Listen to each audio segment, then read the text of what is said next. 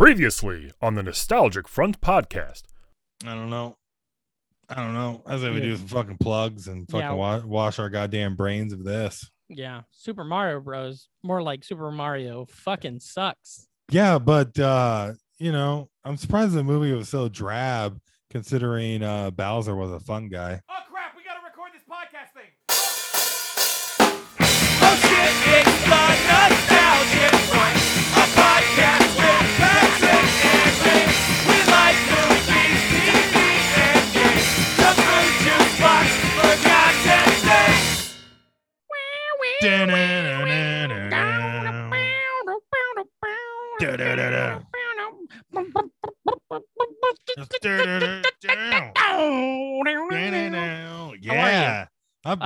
Oh shit, coming live from the one of the Brooklyn studios. It's me, Patrick Hasty. We started doing a thing. Coming live from the other Brooklyn studio, it's Brandon Ream. How are you, Brandon? I am fantastic. Nice. Big week. Big week. Another big week. A lot of big weeks. A lot of big weeks. Big weeks that keep on coming. Brad Mary keeps on coming. Brandon Ream keeps on punning. There it is, right? I love that song. What do. That's a good part. No, that's looking out my back door. Looking out my back door. Both good CCR songs. Great song. Speaking of CCR, happy Father's Day to you. Oh, that's right. On Thank the day you. of recording. Happy Father's Day to you as well. You're having a big week. Yeah, packing. After a year of no big weeks, you're getting a bunch in a row, bud. Yeah. Packing everything up, hitting the road. Butt crack of dawn. Wednesday. Wow. Picking up a van on Tuesday and then driving to Toledo, which I heard is a holy city. Home of the Green Gravel Comedy Festival. Wait, no, that's Toledo, Iowa. Oh, yeah. Are you, is your van loaded? I mean, is your van full? No, we haven't. I pick it up Tuesday. But I mean, like, is it going to be full of stuff? No, I'm good about throwing stuff away. And yeah. I've been getting on Danielle to throw away some stuff. Now, is that a positive environment? And these is that a positive thing you're getting on her? Or are you just like, yeah, get rid of it? No, it's going pretty good. Plus, we're not really taking any furniture. Yeah, that makes sense. That helps. There's all your fucking dumbass sleeveless t-shirts and all of her dumbass sleeveless t-shirts, yeah. I'm assuming. Well, she's got like taste and style. Yeah. And if you live with roommates in New York long enough, you just like accumulate shit that you're not going to get rid of because it's too practical. Yeah. But nothing matches. Yeah. That makes sense. That's cool. I'm excited for you. I'm sad to see it go. But I'm glad it's happening. It's positive. I love the idea of this new house. Yeah. Love the idea of the new start. I saw you posted these great photos of your last day on the job site in New York. Yeah. Was that emotional? A little bit more than I thought it would. Mostly just when you're saying goodbye to people that you're not going to have any. You're never going to see them again. Like work relationships. Like, I walk by a guy every day for a couple of years and say, hey, Yeah. It's a weird thing. How about this thing? We had somebody just we don't have lunch together. We don't go out and drink, but I think of that all the time. We had somebody at our office who left. They started during the pandemic and their last day was last Thursday. Yeah. And it's just very like, I'll forget that you exist and you'll forget that I exist. Yeah. That's a wild thing. Yeah. So I'm busting out the Desmonds left and right. Desmonds? Oh. See you in another life, brother. Another life, brother. Not Penny's hand, brother. And then I worked with this one guy, Charlie, and like, you gotta die. Charlie, we gotta push a button. We gotta push a button. 12, 15, 24. Oh, man, it really takes me back. We have to go back. Very exciting. Very excited for you and yeah. everything that's happening. Now, you're having a hell of a time. You're packing. You're getting ready. You're going out there. You're living your life. You're having a good time. What happened? Did you hear that? The whole audio just changed on my end. I don't know why. Everything got way louder for some reason. Nice. I'm hoping crank it up to 11. Maybe nice. I don't know. Have you been able to check anything out? Have you been able to watch anything? Yeah. I watched Girls 5 Eva. Oh, sure, yeah. Which is pretty fun. Yeah, I watched like first couple episodes at Sarah Borealis. Nope. That's not her try name? Again? Aurora Borealis? Yeah, it's Aurora Borealis. That's it. It's Sarah Bareilles. Oh. Yes. Anyway, she love her. Yeah. She sang that song for my wedding. Which one? Gravity. Oh, yeah. Which is in a very funny episode of Community. And that's an inside joke that I'm sure me and my wife share with thousands of people. She wrote all the music for the hit musical Waitress, which is very good. Nice. Yeah. It's a fun little show. It's basically like your third-rate Spice Girls or one-hit wonder, and then they're trying to have a comeback after a mumble rapper samples one of their songs. Oh, fun. I like that. I didn't know that because I haven't seen it, but I want to see it. It looks great. Yeah. And I was so curious on how they got into the story, on why they decided to do this thing. Now, can I, without spoiling it, in all the trailers, you only ever see 4 of them. So is one of them like a big superstar now or dead or something? Yes. And yes. Okay. Because, so years ago, a friend of the show, John Idy, and I wrote an outline for a movie that I think kicks ass. But I'm pretty sure we never wrote the movie. We just wrote the outline, and we're like, yeah, this is gonna be great. Yeah. And I'm pretty sure that everything we came up with was later done to its best version in Popstar, and then probably this TV series as well. Good cartoon week too. What'd you watch on cartoons? Well, Fox has got some pretty okay enough second tier animated shows going on right now. So I kind of caught up on the first season of Duncanville, which is always fun. Friend of the show, Nick Pupo, his lady friend writes on that show, Rebecca. Yeah, it's very nice. Cool. Plus Ty Burrell's great in it. A lot of zaniness too. It's nothing high stakes. You got to throw something on. I like a good cartoon, and then another show that goes along with it that's kind of new and kind of fun, pretty dumb is Housebroken, the dog show. Yeah. Is Helen Mirren in that? No. It's okay. Like Lisa Kudrow, Jason Mantzoukas. Hold on. Did you say Kudrow funny, or was there an error in the audio? There was an error in my mouth. Yeah. On my end, I thought it was like an audio glitch. We go, Kudrow. Yeah. Sarah Borealis, Lisa Kudrow. Will Forte and yet another like second level finding its footing Fox animation show, because he's also in that Great North. Yeah. So it's just nice that Fox is filling all of their schedules up with adequate animation. Cool. Domination. I have not seen any of those, but I'm excited for it. I love animation. Yeah. I've been watching a lot of animation. I also watched Croods too. I liked the first Croods. They're very passable, and Nick Cage is great. Oh, really? And then it got me watching. I watched a bunch of dinosaur stuff this week. I watched a lot of dinosaur evolution, where'd they come from, where'd they go, and then started watching stuff about Antarctica. And it's crazy to think about the fact that there's some dinosaurs that didn't die. Yeah. And then they lived on Antarctica, and now they're fucking penguins. I watched the Croods when Gideon moved to New York. Mm-hmm.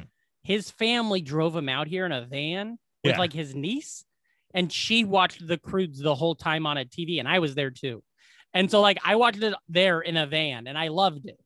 It was very fun. And then I've never seen anything else. I saw there was a sequel, and then the pandemic hit, so I never saw it. Croods is a great example of the high floor of major studio animated fare. Now, yesterday while I was going up to we went to I don't know if I said this on the show already. We went to the Bilancinis yesterday. Oh, friend of the show, Sean Bilancini, and wife Amy Lee Bilancini, both been on the show. Love the Bilancinis. Yeah, they're great. He used to run podcasts. 1994, the podcast. Go find it on your iTunes store. They bought a house up north or south. I don't know. They bought a house somewhere, And we went there yesterday for a little housewarming party. It was really nice, really fun. And the way up there, old Hambright boy, Robley, watched an animated movie called Ferdinand the whole time. Oh, yeah. I've heard Old Robes is a big fan of Ferdinand. He loves That's no bull. That's no bull. And I love, you know me, I love a show about a cow. So I think that Could you imagine that? What? Just being able to watch a movie while you're in a car and yeah. and like kid. Remember how mind-numbingly boring a fucking 40-minute car ride would be when you were like a kid? If it was old days and we were doing fun sizes that were just whatever, a fun size that's just family car trips would be a good one. Yeah. Because that's what like in our family car trips, go ahead. Why wouldn't you buy a Game Boy for every fucking kid in your fucking car, family, the minute they came out? Yeah. I'd be like, here's your fucking Game Boy. Put your headphones on, play Mario, and fuck off until we get to Chicago. God damn it. All of you. All we did was a cappella sing song, like tearjerker songs. Yeah. Songs that are about terrible teenagers crashing in their cars and dying. And my mom would teach them to us, and then we'd all sing in the car. My dad would just sit there. I don't know what my dad did. I don't know what the fuck. Just sit there. What was the longest car trip that your family did? Oh, man. Every summer we'd go. I mean, we went to. Yeah. Where was it? I don't know what's longest. We went to Florida. We drove. Oh, those are hefty ones. We just knocked out cities in the Midwest. No, I'm sure I said your Chicago and your St. Louis and shit. I'm sure I said it on the show. I used to say it on stage, but like the years that we had money, we'd do long road trips. We'd go to like Grand Canyon, California, Florida. And then the years that we didn't have money, we'd be like, hey, we're doing a family vacation around Iowa. Hats off to Carl for the patience that would take to throw the family in for your 15-hour, your marathon car rides. Yeah. You going through the desert in a fucking 1991 Geo Metro hatchback with no air conditioning. Oh, I fucking think about it all the time. It was a blast. I loved it. I loved road trips like that. What, the air conditioning? I love there's a truck stop on Route 66 somewhere in like Arizona that we stopped at when I was like 4 going to the Grand Canyon. We stopped there again when I was like 7 going to California. And I remember being blown away that we were back in this place. And then as an adult, I stopped there 2 or 3 times again over the years. It's just this random ass gas station truck stop. That's cool. Awesome, huh?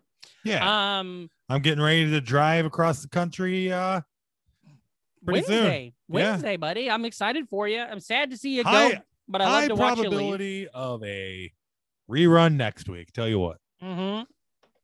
Maybe dispatches from the road. I call you up and you're in a hotel room and you're like, yeah. So anyways, I really like that. And that shut up. Because you guys are sick of each other already. Absolutals.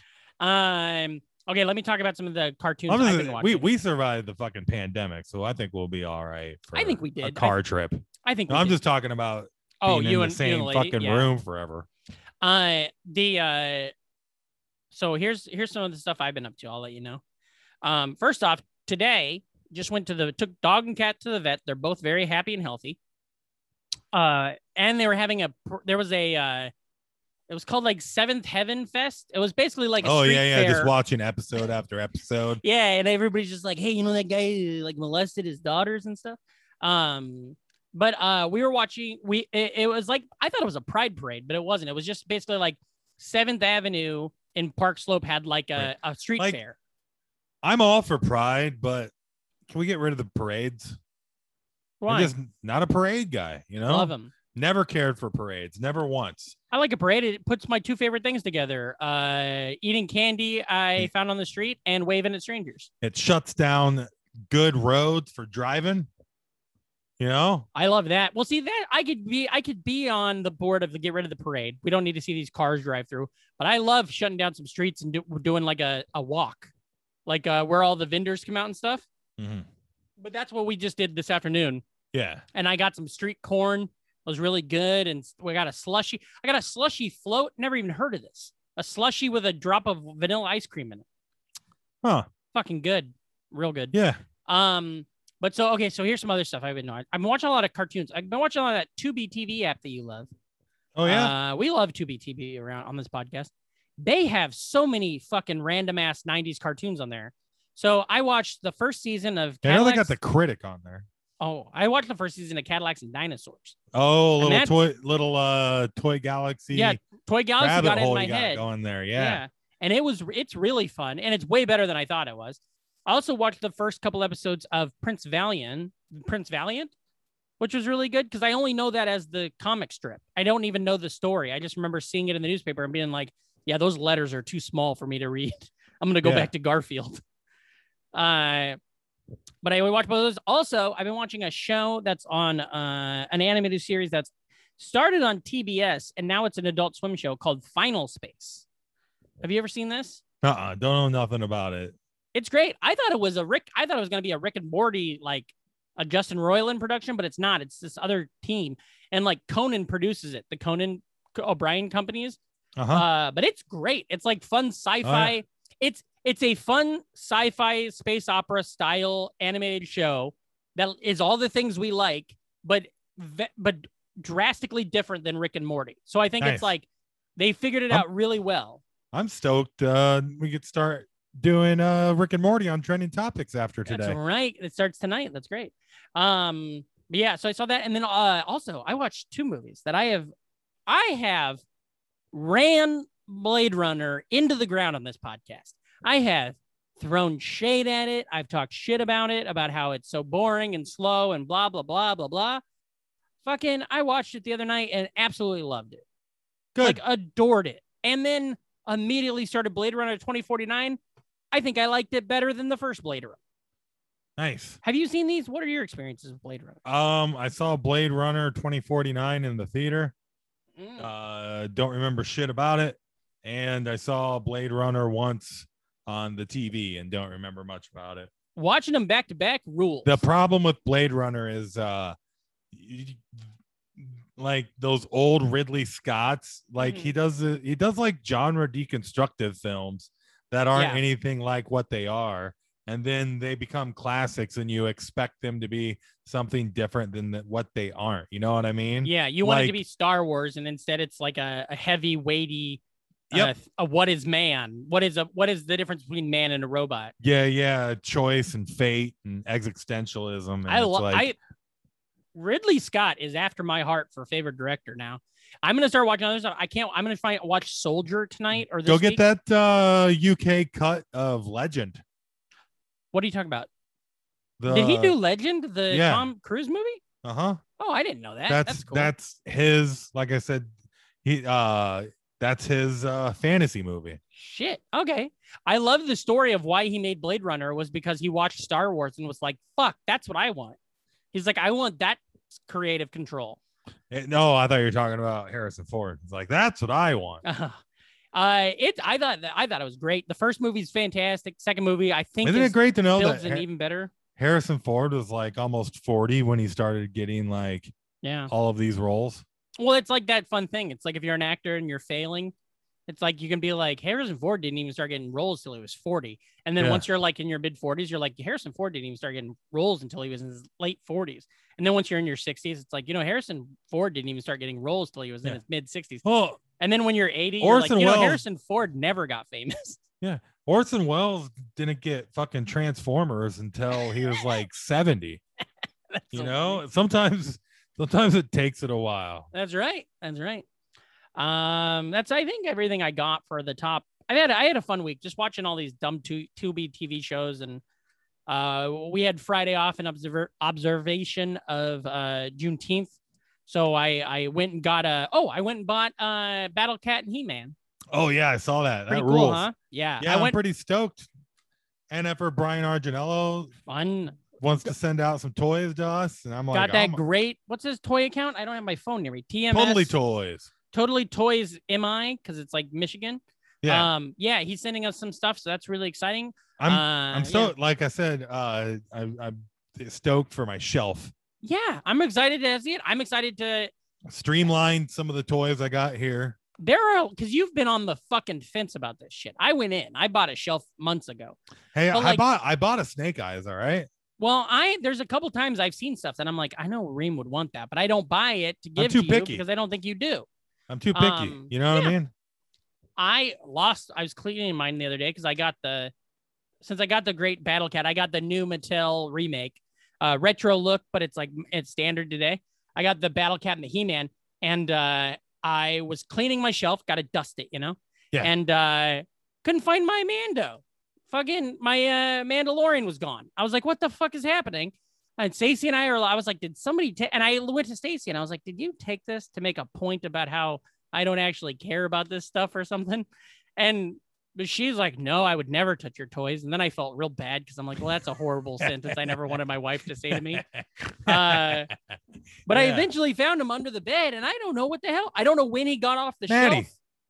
Well, that's what I think is eventually Maddie. Never trust a fucking cat. But Maddie can't get to the shelf. So did he fall? I don't know. And then I didn't notice. There's only three brand new pieces I've ever bought. And he's one. Battle Cat is one. And then my Raph from sewer surfing. But it's like, how did I not know? I don't know. But I'm excited about that. And that was really fun. Yeah. Excited for the future. Excited to see your shelf. Excited to see how your guys' house comes together. Me too. I'm excited to see my house. Yeah. What art you guys buy and everything? Is it just sitting there right now? Yeah. Oh, wow. That's cool. Yeah. I've never even seen the fucker. I'll say this. Bill and Zini's house is really fun. It was cool. Good. Big deck. Fun little big deck energy. Room. Big deck energy. Fun pool room. And then a lot of stuff where they're like, yeah, we're going to get rid of this. Like the previous owners were like 100 years old. So they're like, yeah, we got to get rid of all this fucking carpet. I was going to say the Bill and Zini's crushed it on the wedding gifts. Oh, what'd you get? Very thoughtful. They couldn't make it, but in their stead, they sent Danielle a weird New Jersey book. Oh, cool. And got me a framed mounted Carl Weathers football card. Oh, nice. From the Raiders. Yeah. Awesome. That's right up your alley. Now, I'll tell you this. Speaking of New Jersey and the Bill and Zini's, on our trip up there yesterday, guess what? Me and Stacey taught little Robley. To flip people off as he drives by him? Nope. We taught him to say gabagool. Gabagool. And so we just got it. We said it to him a million times. And then he'd just walk away and you'd be like, Robley, say gabagool. And he'd be like, gabagool. And I tried to get him to say Marone, but he wouldn't. Yeah. Doug Marone. Gabagool.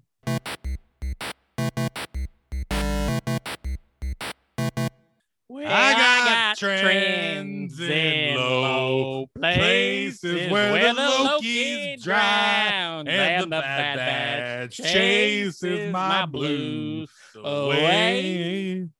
I'll be okay.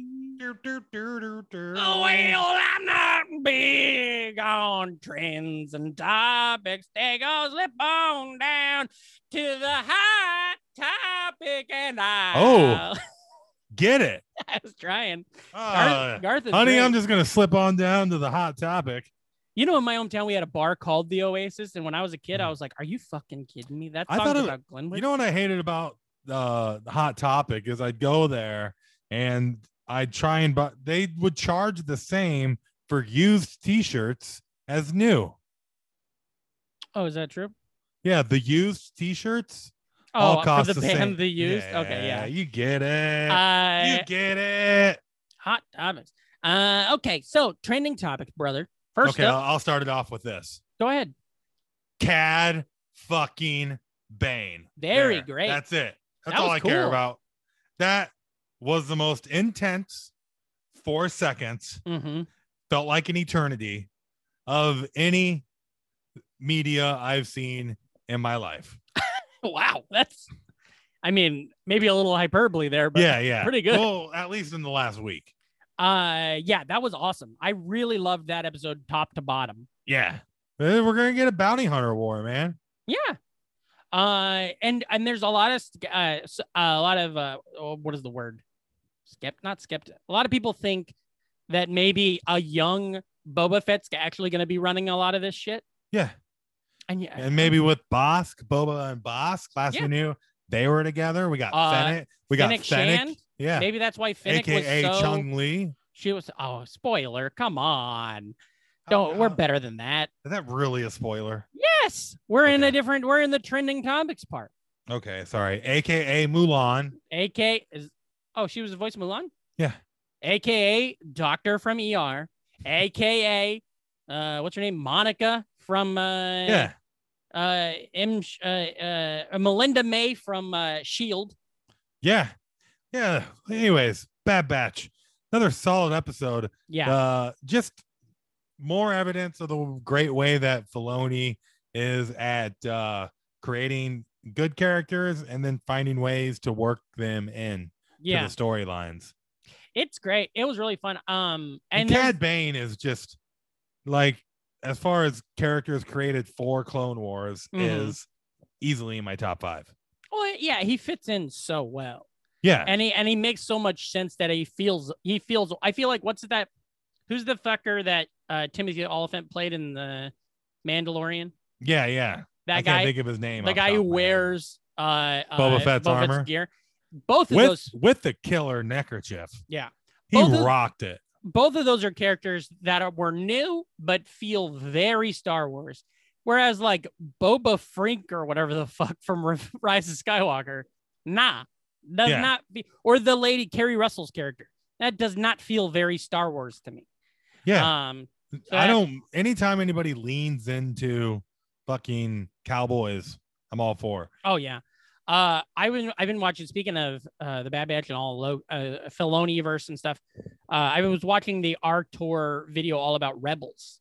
And if you guys liked the animated series Rebels, or if you didn't see it, or if you didn't get into it or whatever, on YouTube, Artor, that's Artorr, is the YouTuber.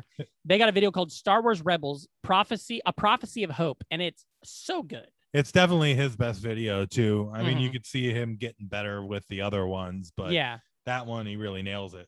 And also, just explaining the love that Filoni had for everything, and seeing that where it's at now with him being so big into Mando and with the Bad Batch and stuff. It's just fantastic. It's also funny. Yeah. You saying that because I listened to a little bit more Star Wars Explained since we talked about that channel. Yeah. And holy fuck, or not Star Wars Explained, Generation Tech. Oh yeah. And that is Anders Lee here. Yeah, and when you go to sleep at night, you'll dream that Anders Lee is telling you about Star Wars lore. And like detailed, like this is the reason that the Corvette Battlestar ship is not actually going to be good for this mission. Like it's so good. What else we got here? What else we got? Well, first off, I want to say one more thing about Bad Batch. Yeah. I love it, and I love the theory that maybe Crosshair? Yeah. That they might remove his chip, and he still wants to kick their ass because he's mad at them. I think that seems really exciting and fun. And I love this whole episode, top to bottom. I thought it was so fun. Also, I just love any time that Omega and Wrecker, just Omega and Wrecker are just fun and cute. Wrecker. I love the two of them doing stuff together. Every time I hear her talk, he got her with the smoke bomb. It's fun. I just remember it reminds me of that scene in Snatch where he's like, "You got dags," and he's like, "What?" He's like, "You like dags?" And he's like, "What are you talking about?" It's like, "You like dags?" And he's like, "Oh, dogs. Yeah, I like dogs." Oh yeah. It reminds me of that every time she says. I couldn't hear you for a second. It was reminding me of that scene in Snatch when the guy's like, "Reminds me of what the Mother Mary said." Come again. I misquoted that, but yeah, I don't remember that part. Sorry. He says, to quote the Mother Mary, "Come again." I don't get it. Talking to Jesus. Sure. Okay. Yeah. So Loki is this show is not fucking around. No, it's gonna be good. I'm not that I'm bummed, but I was hoping that it was gonna be way more, and maybe it will turn out to be this, but I was hoping it was gonna be Adventure of the Week. That Loki going through the I could PVA. see that. Instead, and I think it's not. Instead, it's just Loki and Mobius having really good conversations. I had a tweet that you see that was it was Owen Wilson and it was I blocked you. It was Owen Wilson and it said Mobius. Then it was Jared Leto and it said Morbius. And then it was this bus from India that's the Morbi town bus, a town called a Morbi, and it was Morbi bus. And then it was Biden and Kamala Harris and it just said Morbius. I thought I got it. Got him. Good. Got him. Be careful. Don't criticize capitalism. No, we love capitalism. We think it's kick ass. We think it kicks ass. Check out our Patreon. I loved it. I thought Loki was good. I like where they're going. I wanted one thing, but I'm sure I trust them enough, you know? Yeah. I love the Pompeii scene was great. Just Loki figuring and all of that out. Yeah. You know, and just obviously Loki having to try and do stuff out of his comfort zone and not being in control is good. And, you know, just taking away his godhood and all of the continued like propaganda shit of the TVA. And there's a really funny LA comedian, Eli Olsberg, had a great tweet the other day that I just retweeted now because it's so funny. That's babe, what's wrong? You've barely simped for a Disney owned IP today. I really like it. I'm excited to see where it goes and how they deal with it and shit like that. Yeah, that is so funny because trending topics is pretty much just House of Mouse. Yeah, right. Because we just got done talking about how much we love Bad Bunch. Yeah. Just got done with Loki. And funny that they're both released in the same month because they sound so similar. But last night I watched Luca. Yeah. The newest Pixar movie. That's right. On Disney Plus. It's not even one of the ones where they want $30. Oh, yeah. It's free. What'd you think? It's great. Yeah? Yeah, it's perfect, comfort fucking movie, like not high stakes, you know, great characters. Yeah. Fucking really fun Italian pop music soundtrack and just reminds you of being a kid a lot and just really nice. And then, of course, the fucking last 10 minutes of it are a Pixar movie. So you're fucking sobbing your eyeballs out. And yeah. I have not seen it. Yeah, went into it not knowing anything other than the fact it was a Pixar movie. Yeah. That's all the cred you need. We watched it. And then all of a sudden, like by the third act, I'm like, you know, saucer-eyed and fucking totally in and love the characters. It looks fun. I watched the trailer when you mentioned for this thing because I didn't realize it was even out. But I watched the trailer, liked it. Is it? I'm trying to look it up right now. Do you think? Did it get the feeling? Is it like based on some Italian famous story or something? Because it kind of had that vibe. It had a vibe like the way that sea monsters are big in coastal Italy, and that it's mostly based on the summers that the director would have as a kid growing up in Italy. The director is one of the longtime right. The director's Aquaman, and he grew up. That's why he made this merman movie. Just a longtime Pixar animator that got his first directorial movie, and you know, just deals with like awkward, you know, coming of age kids, and it's good. Oh, weird. So here's a little thing I just see in the Wikipedia. The village is set in a town called Porto Rosso. And the Disney tried to make the movie was going to be called Porto Rosso, but they said it was too close to Miyazaki's Porco Rosso, which is that animated movie that I fucking loved that I just watched it. Yeah. So that'd be weird. You know, if you like Pixar, and I'm sure if you listen to this podcast, you probably do. Yeah. You're gonna like Luca, you know. Yeah. Looks good. It's right up there with Soul and Onward, you know. Yeah. All their newest ones. You're gonna have a good happy cry at the end of it, and you're gonna enjoy the characters. It's fucking Pixar. What are you gonna do? Sounds fun. Here's a fun inside baseball to my family. My lovely wife Stacy, who we've been married on 10 years, almost 11. We have some nephews, right? We got a whole batch of them. Yeah, and more like Neff Mini. Yes, mini Neffs and a niece. Not nephew, Neff Mini. But one of our nephews, our youngest nephew, his name is actually Luca, which is very, you know, that's cool. Isn't that also the name of the greatest college basketball player in the history of the state of Iowa? Well, Luca Garza? Yeah. Also, Luka Doncic, who was a great NBA player this year. Yeah. But here's the story. So when Luka was born, maybe he was like 5 months old. This is 2019. We go back. And at one point, we're talking about what we're excited to do. And my beautiful, wonderful wife said, I'm just excited to finally meet Loki. Nice. And I was like, what? And she's like, oh, I'm just excited to finally meet Loki. And I was like, yeah. And then in my head, I'm like, his name's not Loki, right? But in the moment, I was like, maybe it is. And then I had to like go through old texts with her brother to be like, no, it's Luka. And she's like, oh yeah, Luka, not Loki. And then today, Trending Topics, that story is right back popular again. Nice. Yeah. Speaking of that time period, the end of 2019, that's early right. 2020. years. This story will bum you out. Great. Watched a little bit of your stand-up. Some of the videos that you were doing. You were in Pittsburgh. Yeah. Talking about Mario Lemieux with a bunch of people. Mario. You had words with you that you referenced. And man, you were really in your element, being funny and lovable.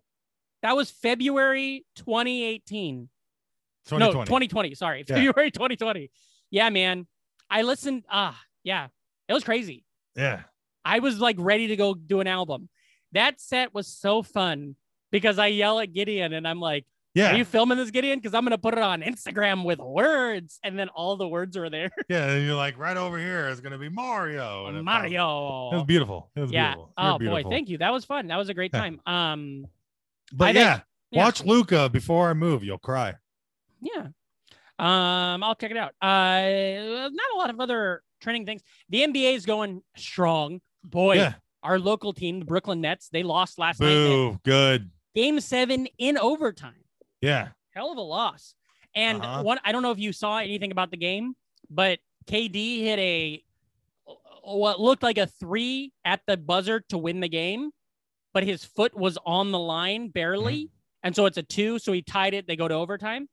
It's hard because he's a tarantula and he has so many feet. That's right. But the weird thing is today everybody's sharing these articles about how he wears shoes that are a size too big because he feels like it helps him on the court. And so it's like, well, if you wore the right size shoes, you might have hit a 3 and won the game.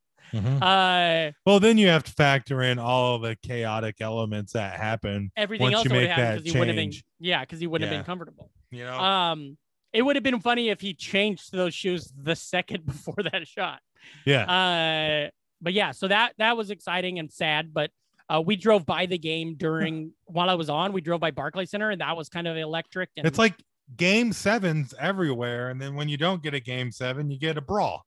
That's right. That's right. You know, hashtag Suns in 4. That's right. Oh, that was exciting. The Suns in 4 thing. Now today, just minutes ago, the Clippers Suns first game ended, and the Suns won.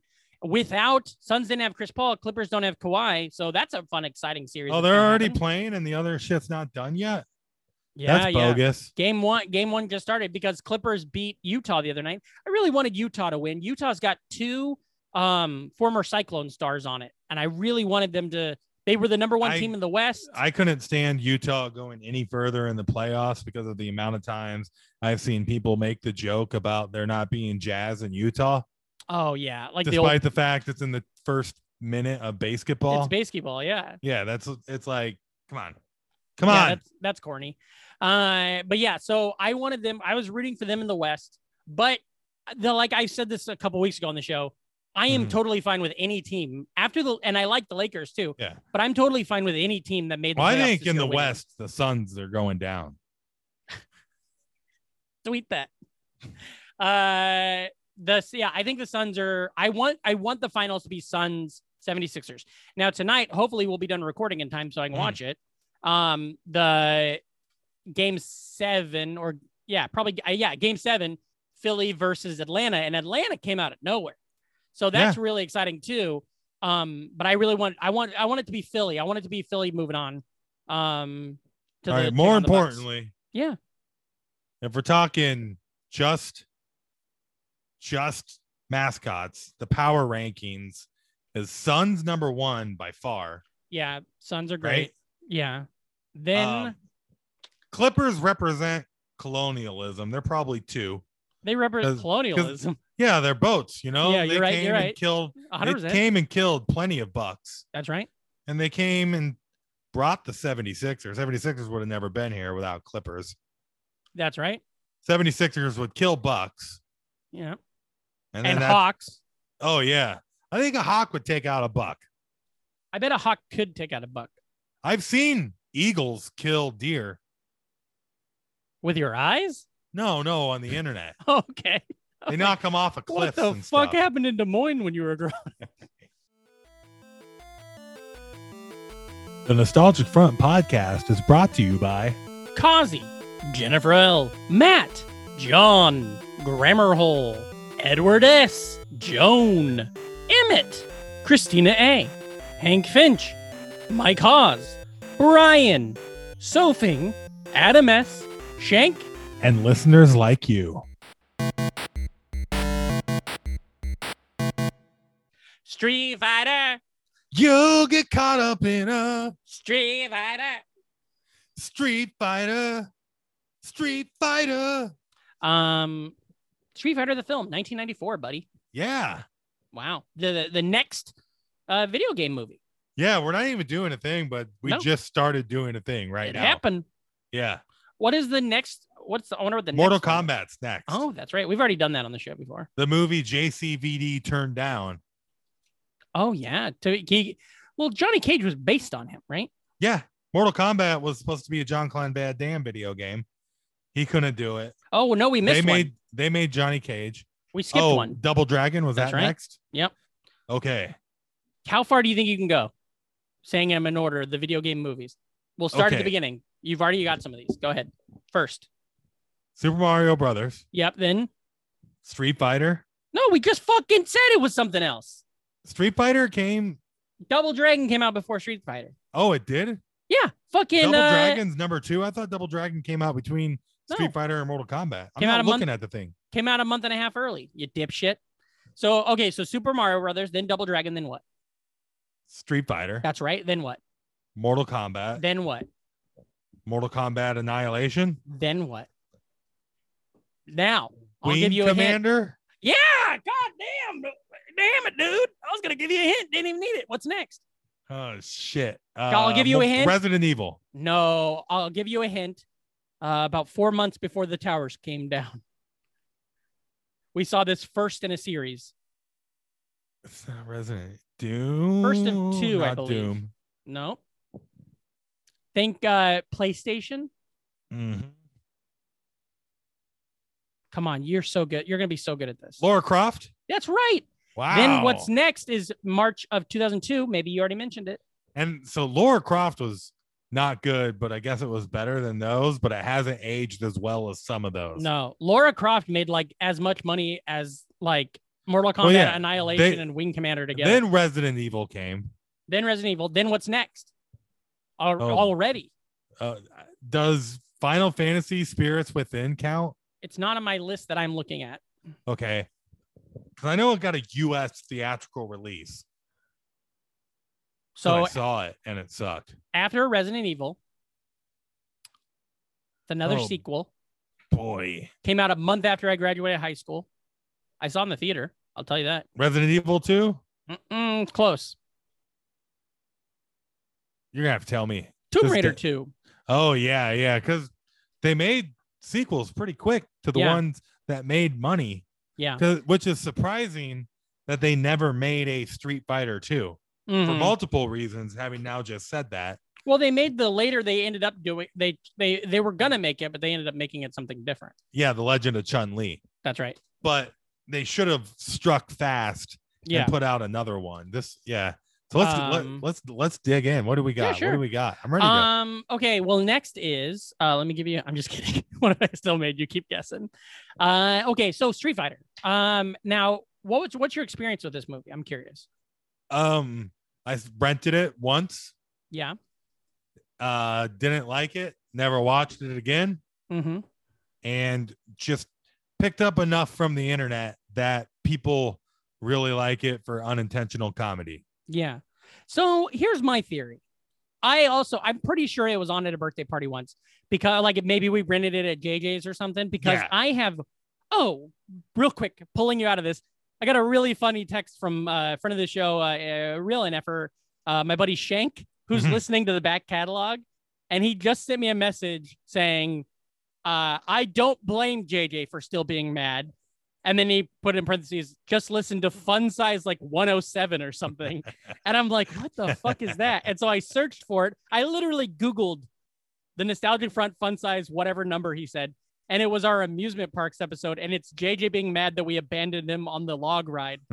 And I just thought it was so funny that he's like, in that moment, I knew what he was talking about, but I had to like Google to figure out what he was talking about. Yeah. Anyway, so I'm sure this was on it because there's scenes I vaguely remember, but I had never really seen this movie. And I also come from a weird place where I've never really played Street Fighter, the game. Yeah. Like it was unavoidable to know the characters. I was always a Mortal Kombat kid anyways. You know what I mean? I avoided it. I don't know fucking none of these people's names. Oh, I would just play Street Fighter and get my ass kicked. I knew Blanca was the only character whose name I knew. Were you a Super Nintendo kid or a Genesis kid? I was Super Nintendo, and I was all about the Mortal Kombat. See, that's interesting because like the Super Nintendo Street Fighter 2 port played pretty dang good. I'm brand specific. You know? I liked Mortal Kombat. Yeah, exactly. It wasn't like that big of a rivalry where you had to like be like one or the other. Yeah. But I also think it was more of a personality thing. We had such a thing when I was a kid that I'm sure that like maybe like some of our friends did love Street Fighter. But if we were at a party and somebody was going to do a Street Fighter tournament, I'd be like, well, I don't fucking like that. So I'm going to go do the other. I'm going to go throw darts or we'll be outside riding bikes or something. Yeah, totally. Whereas if it was a Mortal Kombat one, I'd be like, all right, let's go. I'll lose. Which is interesting because Street Fighter like 2 was like mechanically the better game. Now, do you know this thing about how there's a movie? Let me pull this up. There's a movie called I'm trying to find it. Sorry, I had it open and then I You're talking about the Sonny Chiba Street Fighter movie? Is that the Japanese or whatever? Yeah.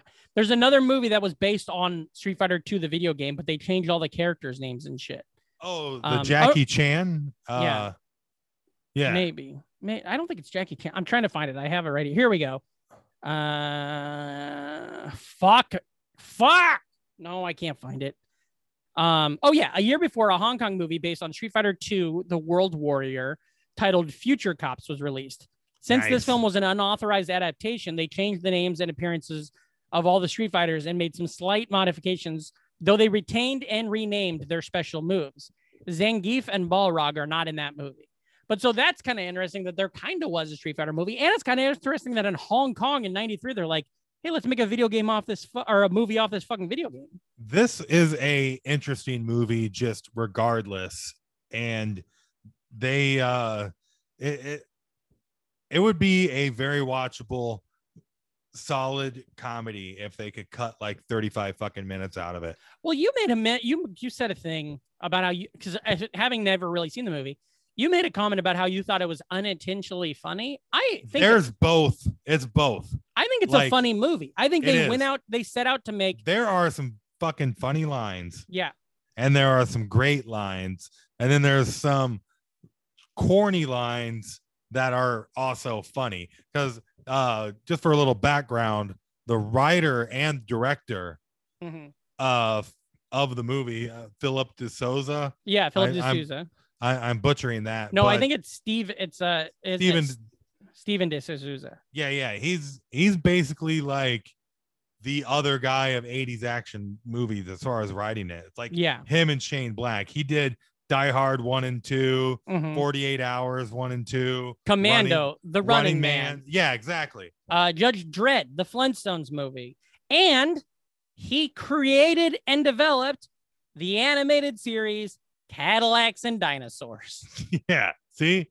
So this dude had his thing. And so I think it's his directorial debut, and it's pretty much him getting a paycheck and getting a chance to direct because he can already write. And he wrote the first script in 24 hours. Yeah. Capcom came to him and he just like, boom. And you also know, you mentioned it, but you know, he didn't take a paycheck.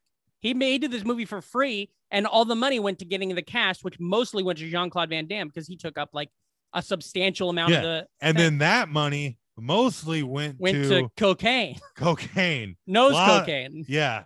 I wanted to find more about the making of the movie because it's really fucking interesting, because it's interesting as fuck that under the conditions that they did, they were able to make not only a movie that was a hit when it came out, but one that has a considerable cult following now, because it's very much a satire, but it's not in your face that much, but it's a satire of 80, like the movies he made. So it's almost in the Last Action Hero category. Well, that's what I think, but not, but it's also, it's like half serious. It's more tongue-in-cheek than it is satire.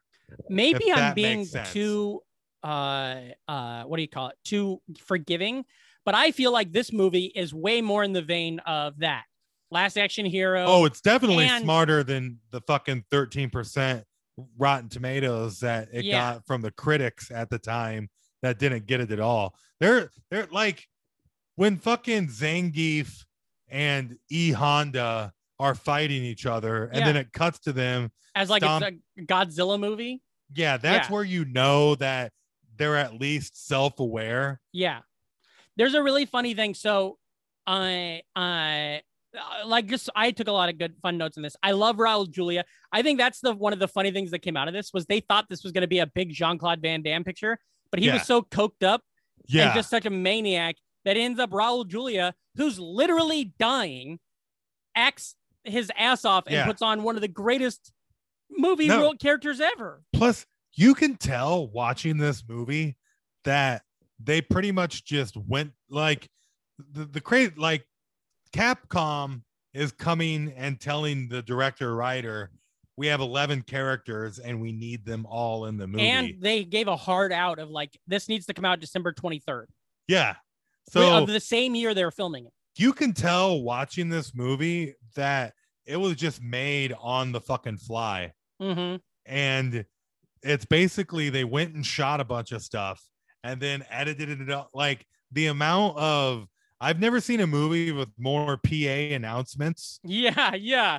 Well, the weird and it's all PA announcements doing expositional dialogue. Like basically the entire first two acts plot threads are set up by PA announcements on bases.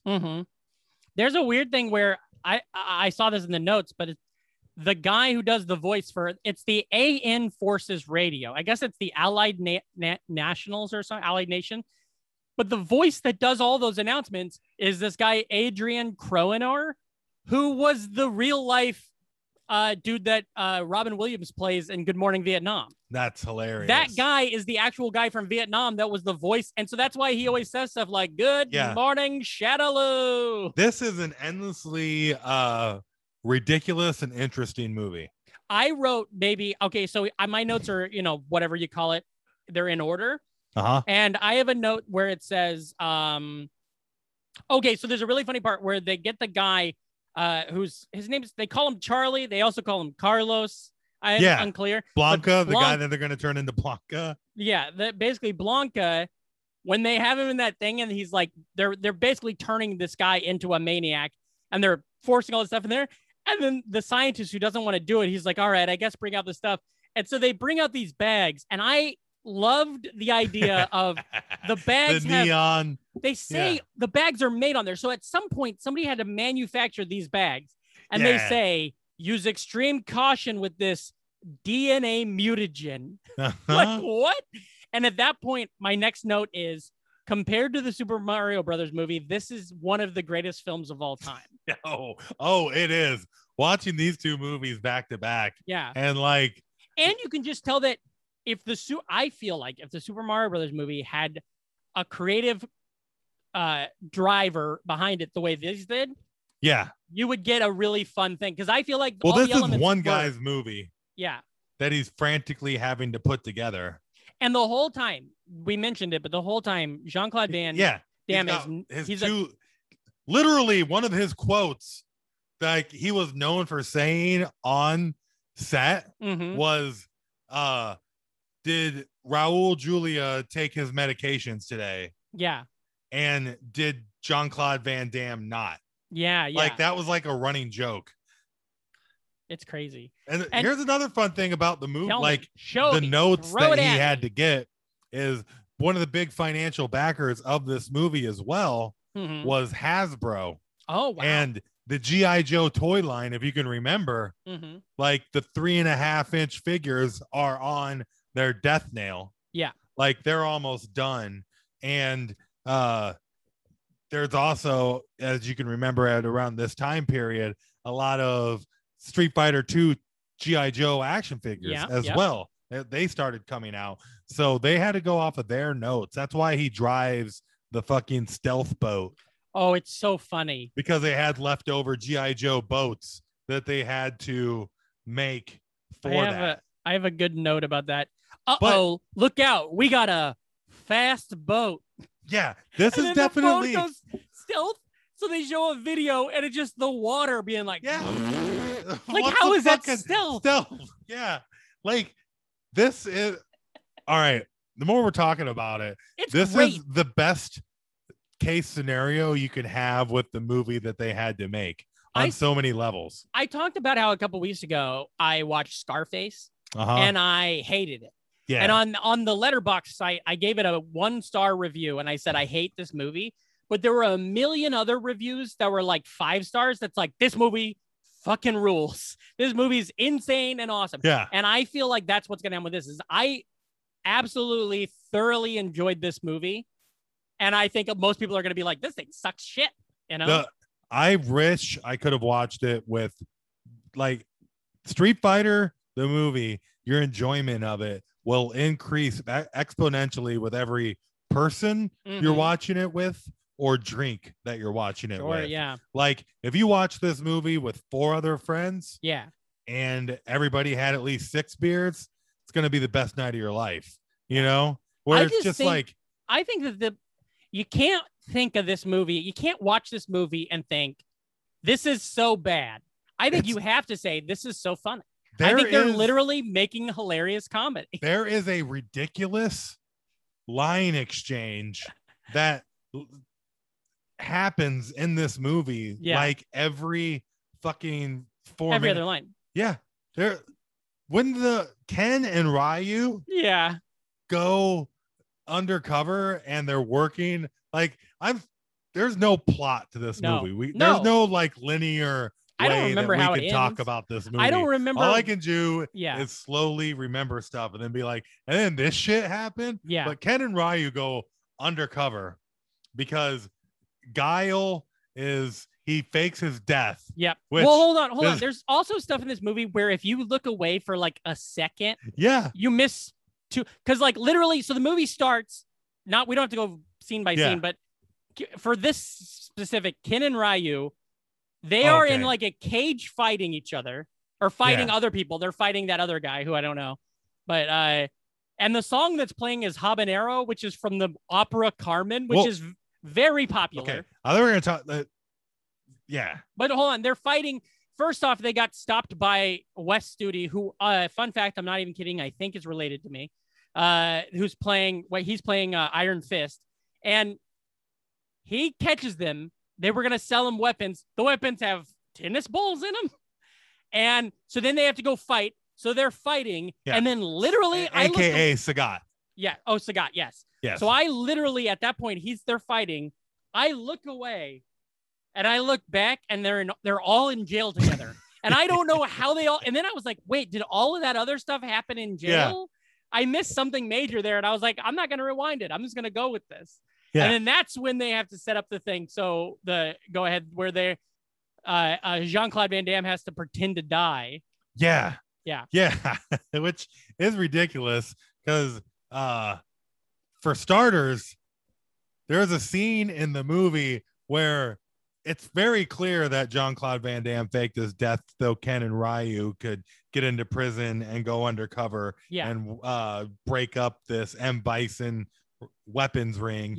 But Chun-Li, she's a reporter. And who is Phoenix Shand? And ageless. No shit. She's fucking 57. It's crazy. Yeah. She is impeccable. Yeah. It makes me want to go back into Star Wars group where people were like, how the fuck is she in both of these shows? And it's like, well, it's because she's fucking 60 and Book of Boba Fett. But anyways, Chun-Li the reporter is snooping around trying to find stuff, and Guile is laying in the morgue. Yep. Faking his death. And she's which like everybody was in on. Yeah. And she like uncovers the fucking drape or whatever. And the it's sheet. Yeah. We call them sheets. That's he's what they're there called. with fake bullet holes, and she like discovers it. And instead of, which is just ridiculous. Instead of like, you know, him just going back to his office, he's laying in the morgue waiting to punk her. And her whole thing is she's a reporter, but she's really mad because like M. Bison killed her family and shit. Yeah, yeah. And there's a part where she says like, I've been chasing this bastard for 20 years. You have to let me. And it's like, wait, so is she supposed to be 40 at this point? Yeah. She's ageless. No, the line is so great that she says to Guile there, where it's like, I'm only going after him for vengeance. And that's right. And then Guile's like, yeah, so am I. Or no, I'm she says something. Butchering it. She says something. She's like, I want this. And he goes, you can't go after, you can't kill him for vengeance. And then she walks out and he goes, that's why I'm going to kill him. Yeah. And that's just what this movie does nonstop. Yeah. And it's really weird. Yeah. Like I said, I'm just going to remember shit and spout it out. Fine. Like there's a scene where E Honda and Balrog are in prison together. They get captured. They're for context, they are the cameramen. That's right. Crew. And they were all actually like fighters. They were like spies. Yeah. They're the cameraman for Chun-Li. Yeah. Anyways, they're in a dungeon and Piston Honda says, can you give me a hand? Or something about giving me a hand. And they're like, hey, we haven't even been in prison for that long. Hold on. I got that right here. Hold on. I got that in my notes. See, you're going way out of order. So I got Sorry. No, that's okay. I gotta find that. I'm going to reel it in. Here, let me find that quote because you said it. So, oh, wait, there's one of the fucking best lines in the movie, without a doubt, is when they're notifying Bison that Guile's dead. And so they're like, Colonel Guile is dead. And then DJ, who's like the assistant to in Bison, good comedy too. He's like, this Joanna is great. Man. So DJ goes, this is great news. And then Bison goes, on the contrary, I mourn. And DJ goes, okay. Like the line reading of it is like, okay. Yeah, let me find that great jack off joke though, because it's really fun. Yeah, like I could just read all of these fucking Hondo, lines. give me a hand. They're in prison and Balrog goes, Hondo, give me a hand. And Hondo goes, I've only been in jail 2 hours. Try me next month. Like, yeah, pretty good. And one of the funniest lines is by, I don't know who this guy is. I couldn't figure out, because I don't, again, maybe if I knew all the characters from the game, but it's when Chun-Li and Hondo and them, they're about ready to blow up the place, right? And maybe the boat is attacking at the same time, and they're watching it all happen on a TV, and one of Honda's guys goes, quick, change the channel. Yeah, they're watching like a live feed of them about to get exploded. The big Russian guy. Yeah. It's one, he's got some really good, funny lines. Zangief. Yeah. General Bison, he's a bad guy. That's one of his lines later. It's even better is because it's like, why would you look for a bad guy? And then DJ's like, because he paid me a fortune to do so. Yeah. And then walks away, and Zangief is like, wait, you got paid? And it has like weird jokes that don't even pay off, because Zangief would hold his thumb sideways and like didn't know how to be an American and stuff. It's just like there's never something not happening in this movie that isn't like weird. Like another thing that I really loved was one of those moments after Guile dies, Colonel Guile, one of those voiceover guys is like, the television news is like, the world is in shock that Colonel Guile is killed. And I'm like, the world? So everybody knows this one fucking colonel? Yeah, right. War criminal. Yeah. Colonel. And, well, what's funny is like apparently the guy that they originally casted for Ryu, like he's like a badass action star in like Japan or whatever, but he sucks at English.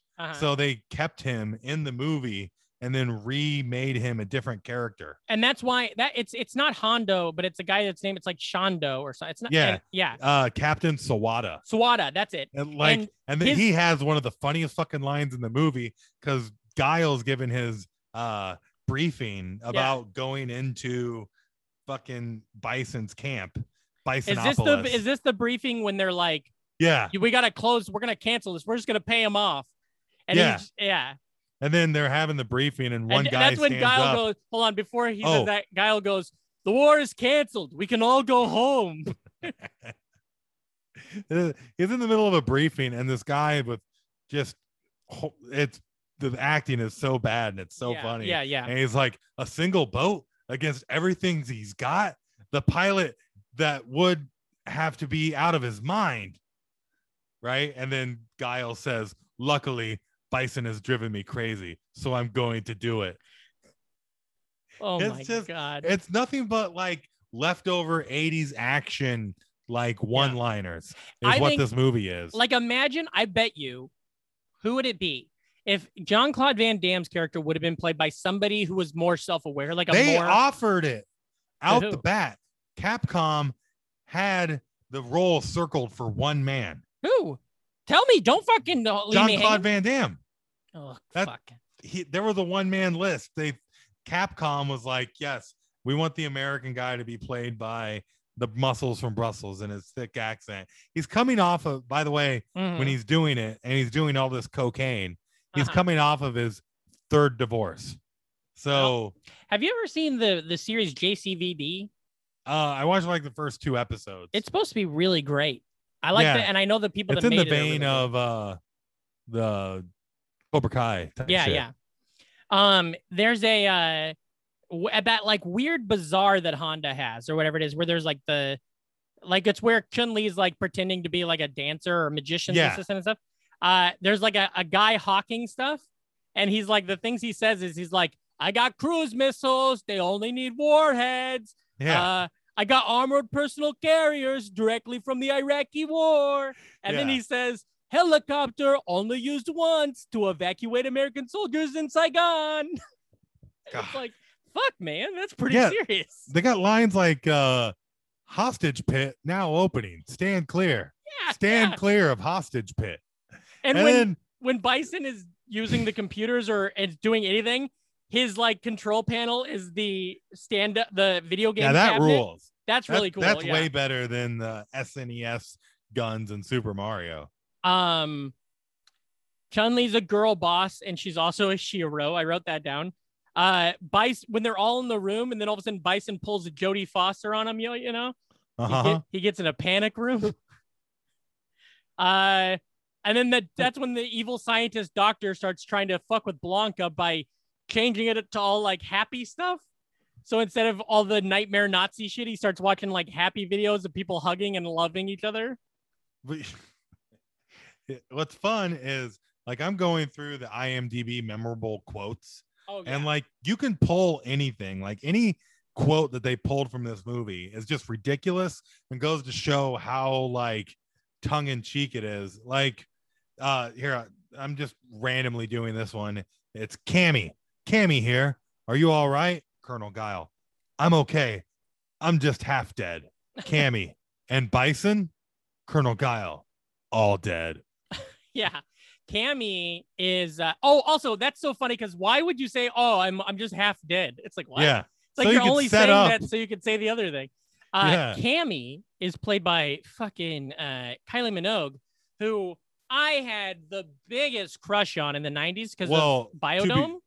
And to be fair, the music video to Can't Get You Out of My Head, I watched that, and it is overly horny and sexy by today's standards. Well, she's like their Britney Spears of Australia and stuff. Yeah. She was in this movie because Capcom and like some film board was like, hey, you should put an Australian in this. So he saw a magazine cover that she was on. He's like, all right, cast her. She's Australian. And I loved her when I was a kid because of Biodome. I had like a huge crush on her. Yeah, and then I didn't know until like the 2000s or the 2020s, no, the 2010s, that she was like this huge superstar in Australia. Right. Yeah. Well, and then her and JCVD were hooking up. They were hooking up on it. Now, so here's a quote I got. They were hooking up. Apparently, one of the things that really hampered the production is way too much time spent at the masseuses. Oh yeah, getting handies. Getting craft work done. That's what I call it, like Robert Kraft. You know. Here's a quote. Here's the thing I pulled. Jean-Claude Van Damme revealed later that during filming, he had a drug problem doing $10,000 worth of cocaine a day, and he was having an affair with Kylie Minogue. The director, Steven DeSosa, confirmed in 2018 that Van Damme's cocaine addiction caused constant disruptions during filming. The studio had hired a wrangler to keep an eye on him, but that person ended up being a worse influence on him. Yeah. The action star would often call in sick, leave the set, show up late, or not at all, and it forced them to find other scenes to do in order. And so the whole crew just had to like completely change. They're on the whim of a fucking coked out fucking, Brussels. Yeah. Brussels sprout. Big timing the movie. Yeah. Yeah, it's crazy. And he's going through some shit too. Yeah. It is kind of cool. So Sagat, what's his name? Mm-hmm. Wes Studi plays him. Now, Wes Studi was famous for Geronimo and Heat. He's in Heat. He's in The Last of the Mohicans. He's a Native American actor, but he's from Oklahoma. His name is Studi, and my grandmother's maiden name is Studi, and it's the same family. Like I can't find it, but it's like literally like we have cousins involved, right. Similar, the same cousins. Awesome. So growing up, I always knew the name Wes Studi. I was like, oh fuck, that's the guy. Mm-hmm. Yeah. I'm gonna do a bad paraphrase, but the scene where Piston Honda is getting whipped by the torture guy, mm-hmm. and Balrog is standing off to the side. Yeah. Wondering how it's like, wow, man, how could you take such a beating? Piston Honda says something along the lines of, I step outside of my brain or my body and go to a peaceful place. Mm-hmm. And then Balrog says, man, when you come back, why don't you bring a pizza? Yeah. Oh boy, people loved pizza in the early 90s. They were doing anything to get on that. Yeah. It was funny how bad that one guy you mentioned, Swanda or whatever, his voiceover, how horrible the audio quality of it was anytime that character talked. And then every once in a while, Jean-Claude Van Damme would be like, he'd be unintelligible. And then the next line would be absolutely perfect. And you're like, oh God, they just could not get him to say that sentence, could they? Yeah. And then like, it is, like I said, so amazing that this movie has any relevance now today with like all of the shit going on with the production. Because I know the stunt coordinator guy mm-hmm. was like, he directed like first unit shit. Oh, and wow. He'd never done that. And so the stunt coordinator people were so busy, they couldn't even train because they were all tied up trying to train all the actors that had no idea how to do anything because they casted everybody for likeness. Oh, so yeah. They have all these people that look like street fighters, but can't even do anything. Yeah. Did you ever see Blood In, Blood Out when you were a kid? Oh yeah. Yeah. Yeah. That's, what's his name? Kin is from Blood In, Blood Out. I just realized that now. Yeah. And apparently he's a piece of shit. Oh, that sucks. Yeah. I believe it. And he was hard to work with, and yeah, I'm just going through my notes now to see. I know Balrog and Zangief have been in like a bunch of different action franchise movies and sequels and stuff. Like I know Balrog's in both Lethal Weapons. Well, Honda's in Necessary Roughness. He's the lineman. So is Zangief. Zangief is in Necessary Roughness, the program, and he plays Leatherface in the Texas Chainsaw Massacre reboot. The reboot. I saw that in the theater as well. Saw that in the theater the same summer. I saw Lara Croft. This is a endlessly fucking fascinating film. Yeah, it's so many layers, and I have no idea what it's about. I really enjoyed it. What if we changed the show to where we talk about movies kinda, and then we just read the IMDb trivia? Sure. In 2010, this was ranked number 27 on Empire's 50 worst movies ever. Go fuck yourself, Empire Magazine. Yeah. This is not a bad movie. It's one thing if you make a movie and it turns out bad. But if you're trying, there is so much tongue in the cheek of this movie. Calling it a bad movie is telling on yourself. Yeah. You don't know. And I would have not known because I always heard it was just a terrible movie. 100%. And I feel like Mario Brothers lived up to it being a horrible movie. I feel like this doesn't deserve that. No. 100%. They're too self-aware. And what I was saying before is, imagine if Jean-Claude Van Damme's character was played by somebody with some nuance and some chops. Like I don't even know who a good example. Maybe even fucking Bruce Willis or something. I think this movie could have been fucking phenomenal. No, if that character was played by somebody who knew what was going on. Yeah, but now watching it through today's lens, it makes the movie even better. I think a part of this movie's like life now is that you can take so many parts of it out of the movie, and they're heightened by just being like, here's 10 clips of Raul Julia fucking yelling about something and giving a funny line in Street Fighter. Like, it's made to be dissected by YouTube clips. Yeah. You know, like there's a lot of funny, just like, and Jean-Claude Van Damme playing it like he does makes it even better with his weird fucking dye hair job, like orange. He looks Irish at moments. It's so weird. His character, weird, everything about it is weird. Him wearing that American flag patch on his arm just throws me for a loop the whole time. And they do that with Schwarzenegger a lot too, where you're like, oh, what? You're a fucking you're in the Marines? Our Marines? And only that, but isn't it weird that a soldier would get an American flag tattoo on them, but they wouldn't have it facing the way that soldiers wear it? Yeah, right. Here's an interesting thing in the IMDb is that Fabio was going to play Vega. That's kind of funny. Okay. Oh yeah, Byron Mann, who was I don't know who he plays in this. He said in an interview, Byron Mann plays Ryu. He said in an interview that they didn't like about filming in Thailand. They didn't like the food, but they loved the massage parlors. They were all just getting hand jobs like crazy. Yeah. Also, the extras are very funny throughout the entire movie. Yeah. Like, there's just random extra stuff. All the extra like when the henchmen extras are fucking great, and when they're doing like wide shots of a truck driving through town and like causing mayhem, the people jumping out of the way of the truck, and there's a lot of them, all look great. Also, the movie is so full of the bad guy henchmen standing in front of an explosion and falling forward. It's great. There's a good Wilhelm scream. There's a good Wilhelm scream up top. What's amazing, I just remembered this.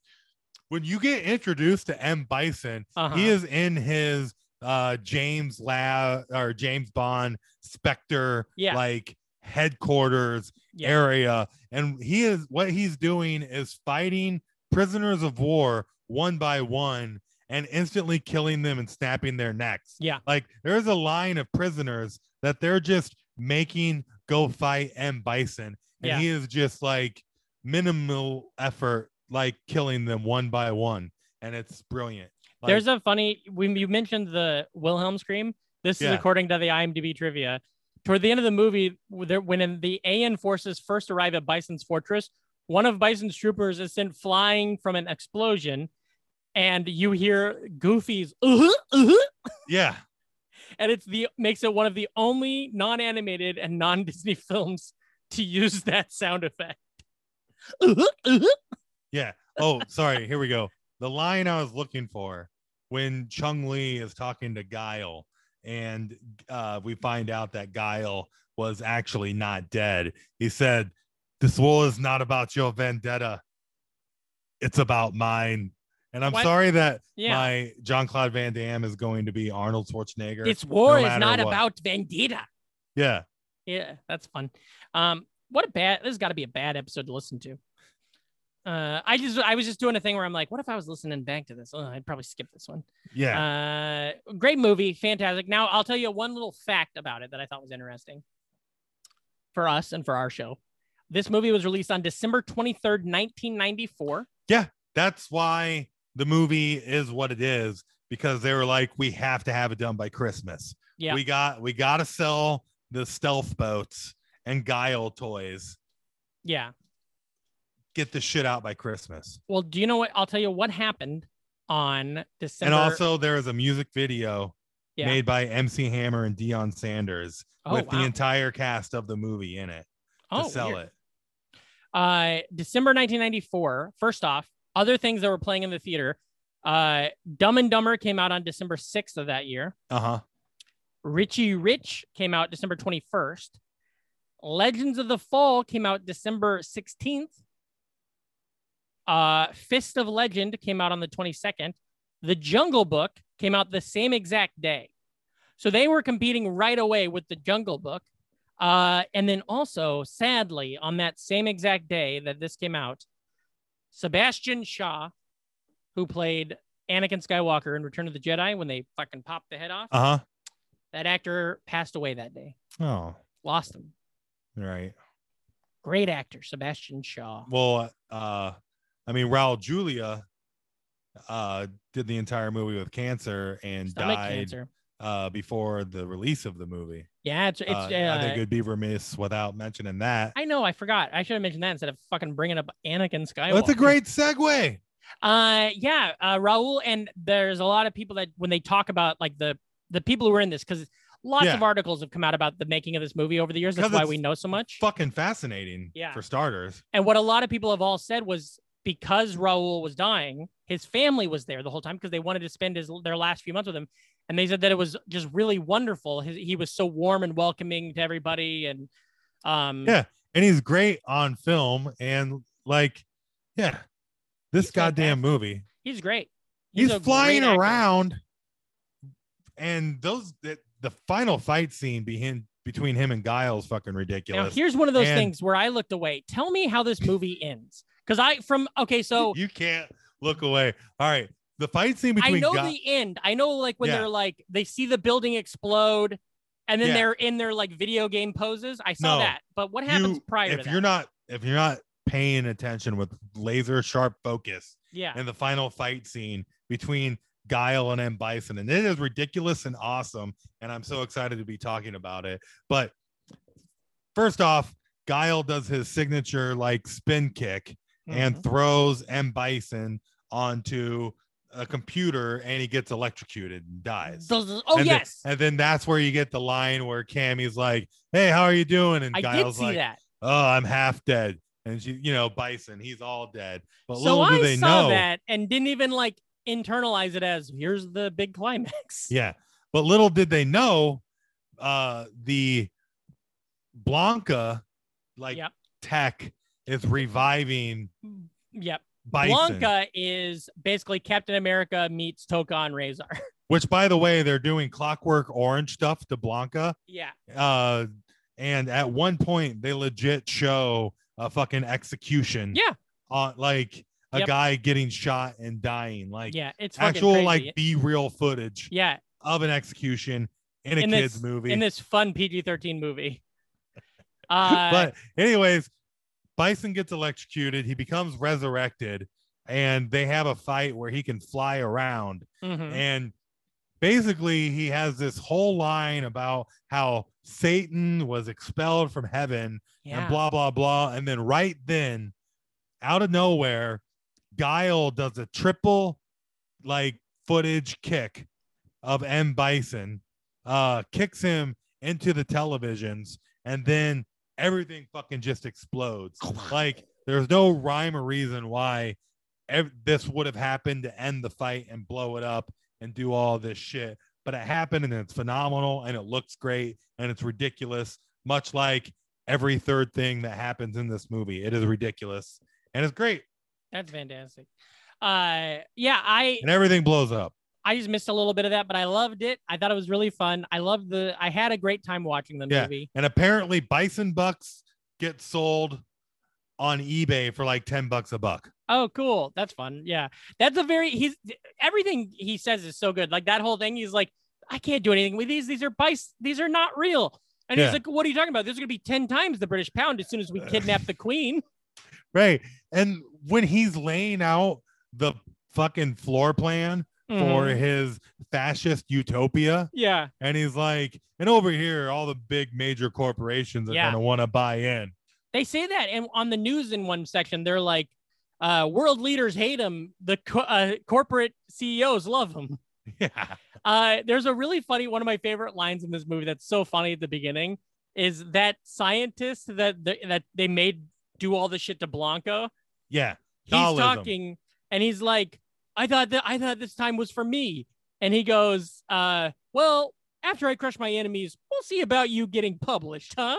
And it's like, apparently, okay. So the two biggest lines in the movie, we got to get these out of the way that like have like cultural relevance for the other people is the first off, you have Guile. He's giving like the UN or the AN guy. They're getting ready to go invade Bison and get the hostages back. Yeah. But the suits show up. Yeah, and they're like, goddamn no, we're peace-mongering suits. They're gonna pay them, and there's not gonna be a war. And Guile pretty much talks to all of his troops, and he's like, "Our friends have died." And then this is the line. He's like, "I'm not going home. I'm gonna get on my boat, and I'm going upriver, and I'm going to kick that son of a bitch Bison's ass so hard that the next Bison wannabe is going to feel it." Yeah. Doesn't that sound like something George W. Bush would have said in 2001? Oh, yeah. 100%. The next Osama bin Laden wannabe is going to feel it. So that's his When you were a kid, did you guys, my dad and I used to always tell each other shit like that. We always thought it was funny to be like, I'm going to punch you so hard. Your grandkids are going to have brain damage. And I'm like, so then your great grandkids are going to have brain damage. Right. And then here is by far the best line in the movie. Here we go. This is broken through. It is iconic within certain circles. But after Chun-Li gets captured by M. Bison's forces, he's given her a private interview. Oh, yeah. In his chambers. And he's got like his robe on and everything. And Chun-Li is mad at him because she killed M. Bison invaded his village 20 years ago. She talks about what she's been up to, like she wants a vendetta. It's because he killed her entire village. And M. Bison, Raul Julia, again, just chewing scenery like he does at any moment in this movie, is walking around with 2 drinks. And he says, "For you, the day Bison grazed your village was the most important day in your life. But for me, it was Tuesday." Oh boy. What a great top to bottom Raul Julia flick. Yeah. You know, it's a popcorn Watch it with movie. your friends, man. Yeah. And if one of your friends is like, "This is so stupid," stop being friends with that person. Because this is a good, funny movie. Yeah.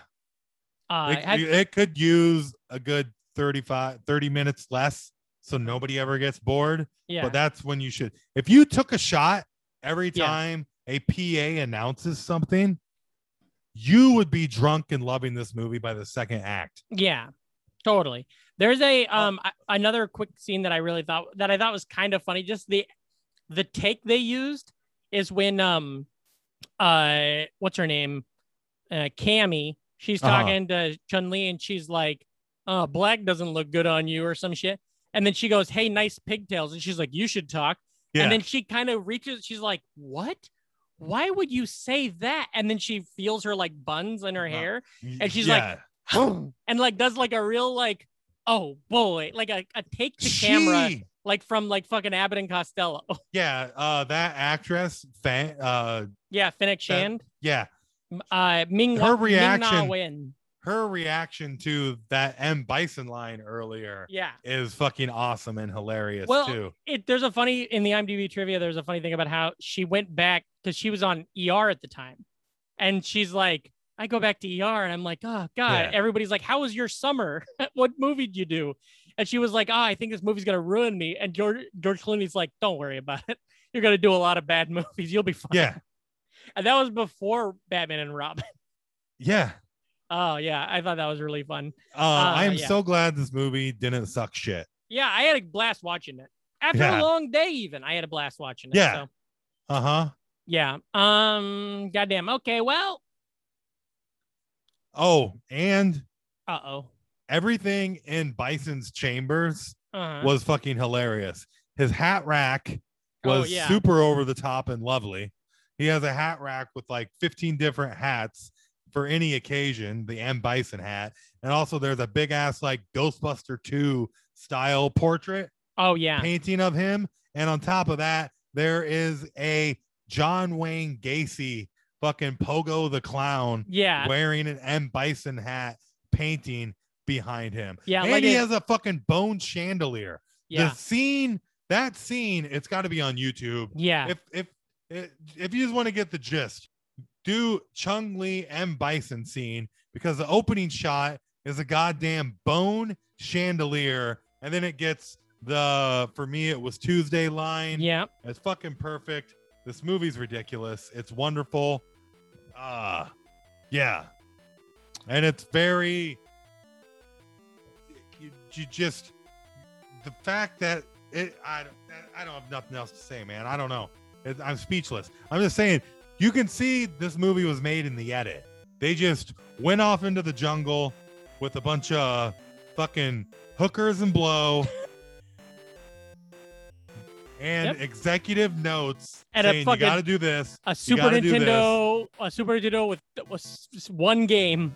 Yeah. And then they fucking and there's no storyline to the game either. Yeah. The game is you go around the world and fight. Like Mortal Kombat at least has like everybody's got a backstory, you know, and there's a lot of subplots in Mortal Kombat. There is a lot of fighters in this movie. There are almost no streets in this movie. Like even in the cities, there's a lot of roads. So like as somebody there's definitely no street fights. As somebody who's never played no fighting in the street. As somebody who's never played the video game, it's so funny to just kind of be whatever. And then they did a sequel, not a sequel. G.I. Joe the movie. But there's another movie in a reboot. The Legend of Chung Lee. And I think it sucks shit legitimately because they tried to go hard and do like a hard movie. The only saving grace to that movie, and I'm sure you could just pull it all off of YouTube and not have to fuck with the movie, is apparently Chris Klein. Yeah. I think I got that name right.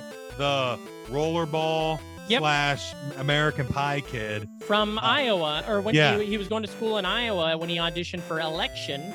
Yeah. Filmed in Omaha, which is when he got famous. Which he's great in Election. He's fantastic in Election. He is not... He's out of his element, and his acting is kind of been lampooned after there's a scene with him. I don't know who he plays in the movie. Maybe I can find it. It's right here. But there's a scene where he looks right at the camera, and it's like this whole scene plays out. He plays Charlie Nash.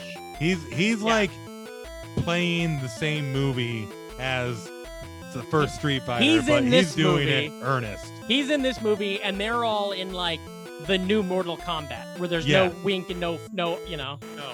Yeah, it's crazy. Goddamn. Okay, well that's we got to be done talking about this movie, right? Okay. Cool. Yeah.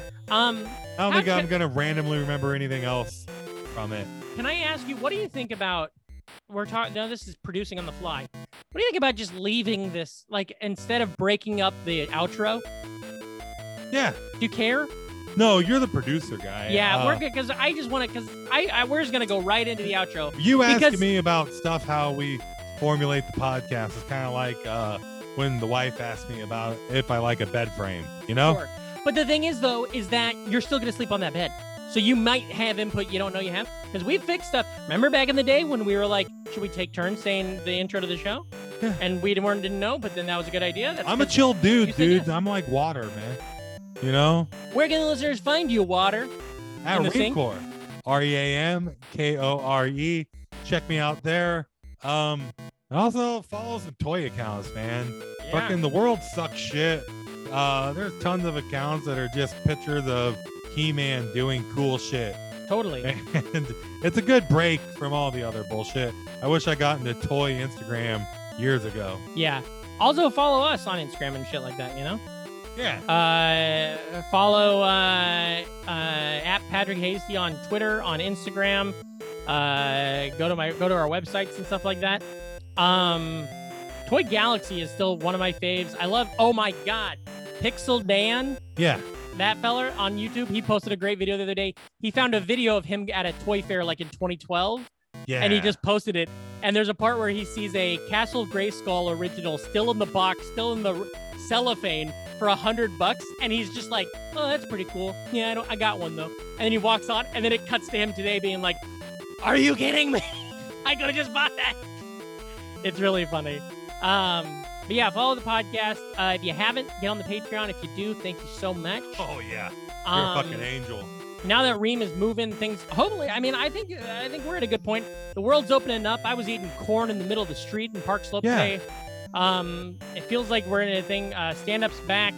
We're living, we're loving. You're gonna be doing sets all over Des Moines here soon. Yeah, I'm stoked about that. Tell your friends. Be cool, never die, and as always, remember, if you're not an NFer, you're an MFer. So get the fuck out of here.